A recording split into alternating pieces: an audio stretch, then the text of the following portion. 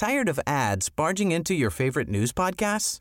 Good news. Ad-free listening is available on Amazon Music for all the music plus top podcasts included with your Prime membership. Stay up to date on everything newsworthy by downloading the Amazon Music app for free or go to amazon.com/news ad free.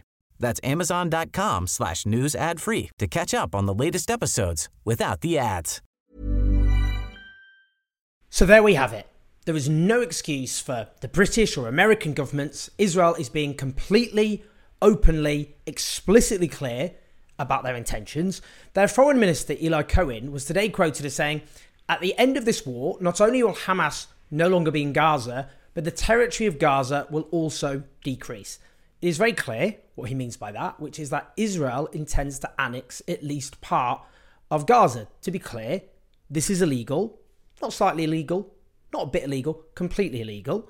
As it stands, Israel is already guilty of what is regarded by the United Nations as the illegal occupation of Gaza. That's because even though, for now, troops are not on its soil, it is under blockade from air, land and sea, and the control of water, food and basic supplies is controlled by Israel. It is also guilty of the direct illegal occupation and colonization of the West Bank. Now, to quote, for example, UN Security Council Resolution 2334, the Security Council reaffirmed this afternoon that Israel's establishment of settlements in Palestinian territory occupied since 1967, including East Jerusalem, had no legal validity, constituting a flagrant violation under international law and a major obstacle to the vision of two states living side by side in peace and security within internationally recognized borders.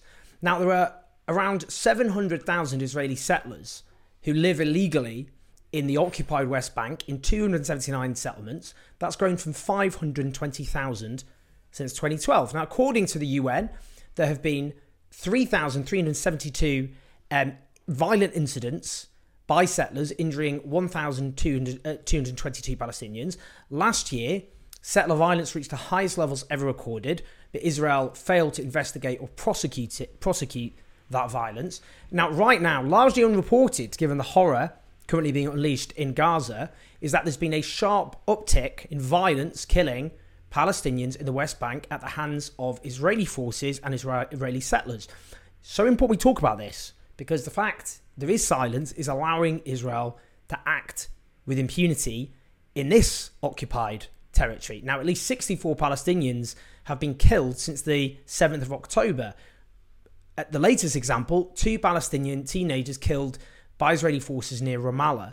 Now, before this episode, Amnesty International reported torture and ill treatment by Palestinians by Israeli forces, as well as incarceration without charge, including children. Now, Amnesty International documented the mass seizures of land and property in the West Bank, unlawful killings, forcible evictions, ethnic cleansing, arbitrary restrictions, and the denial of nationality. There are 175 checkpoints there and other roadblocks, a draconian permit scheme, and all of that, in the words of Amnesty, has the effect of controlling and fragmenting Palestinian communities. They close these checkpoints arbitrarily, throttling an already crippled Palestinian economy. Now, the West Bank has forgotten all of this. There are 2.7 million Palestinians living in the West Bank, compared to around 2.2 million in Gaza.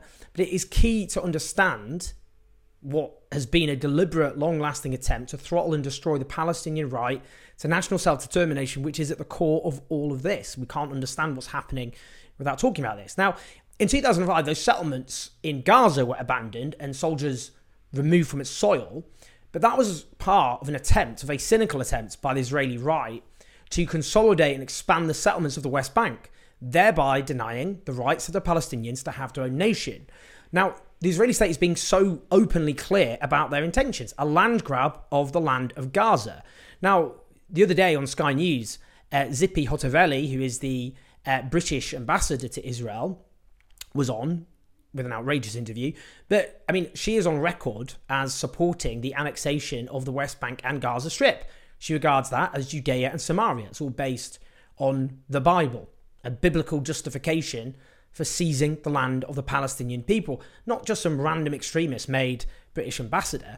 Because if you take, for example, Benjamin Netanyahu, in March, he addressed the UN Greater Assembly with a map of a greater Israel encompassing the West Bank and Gaza.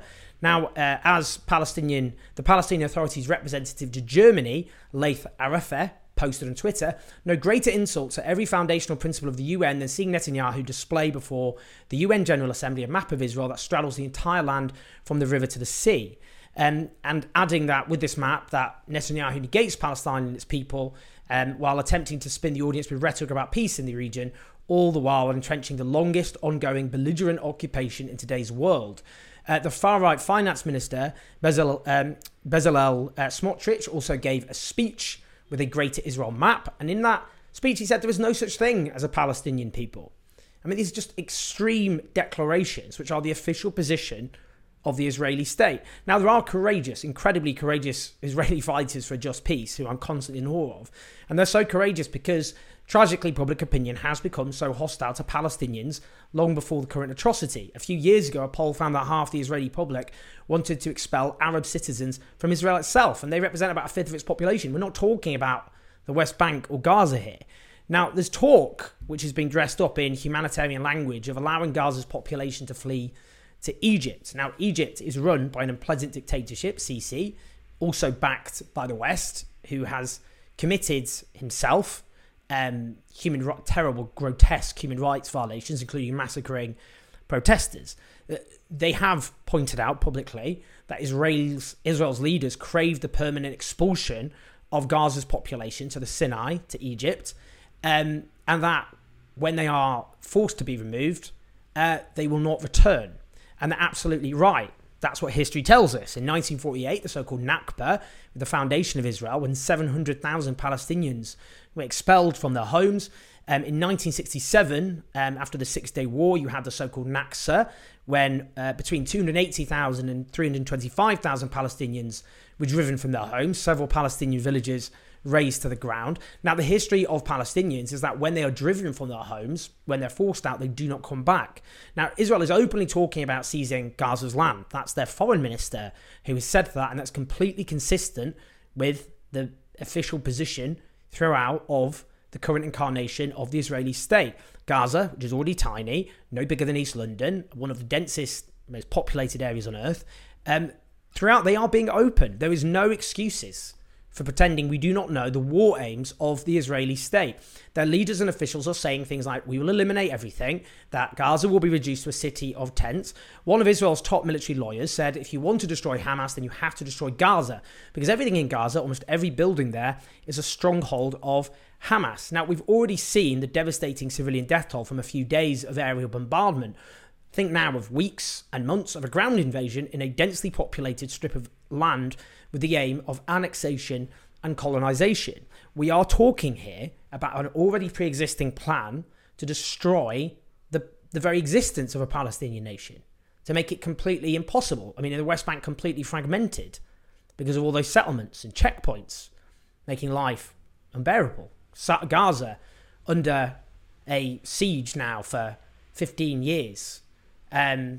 A blockade, a terrible blockade, and now a siege, which is just overtly against international law, with Israel talking overtly about taking their land. And, Joe Biden warning them against an occupation, all the rest of it. The US is clearly not putting any pressure, any meaningful pressure on Israel to not do that. And that's what we're talking about here. We're talking about a land invasion of Gaza with catastrophic consequences, and then a potential purge, ethnic cleansing of the civilian population and the colonization of their land. Don't say you weren't warned. This is what's happening.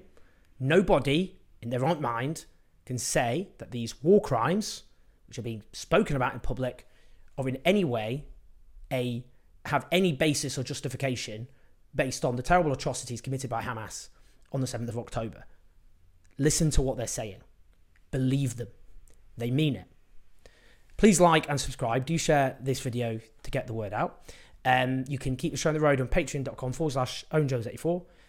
Listen to us on podcasts. I'll see you in a bit. Tired of ads barging into your favorite news podcasts?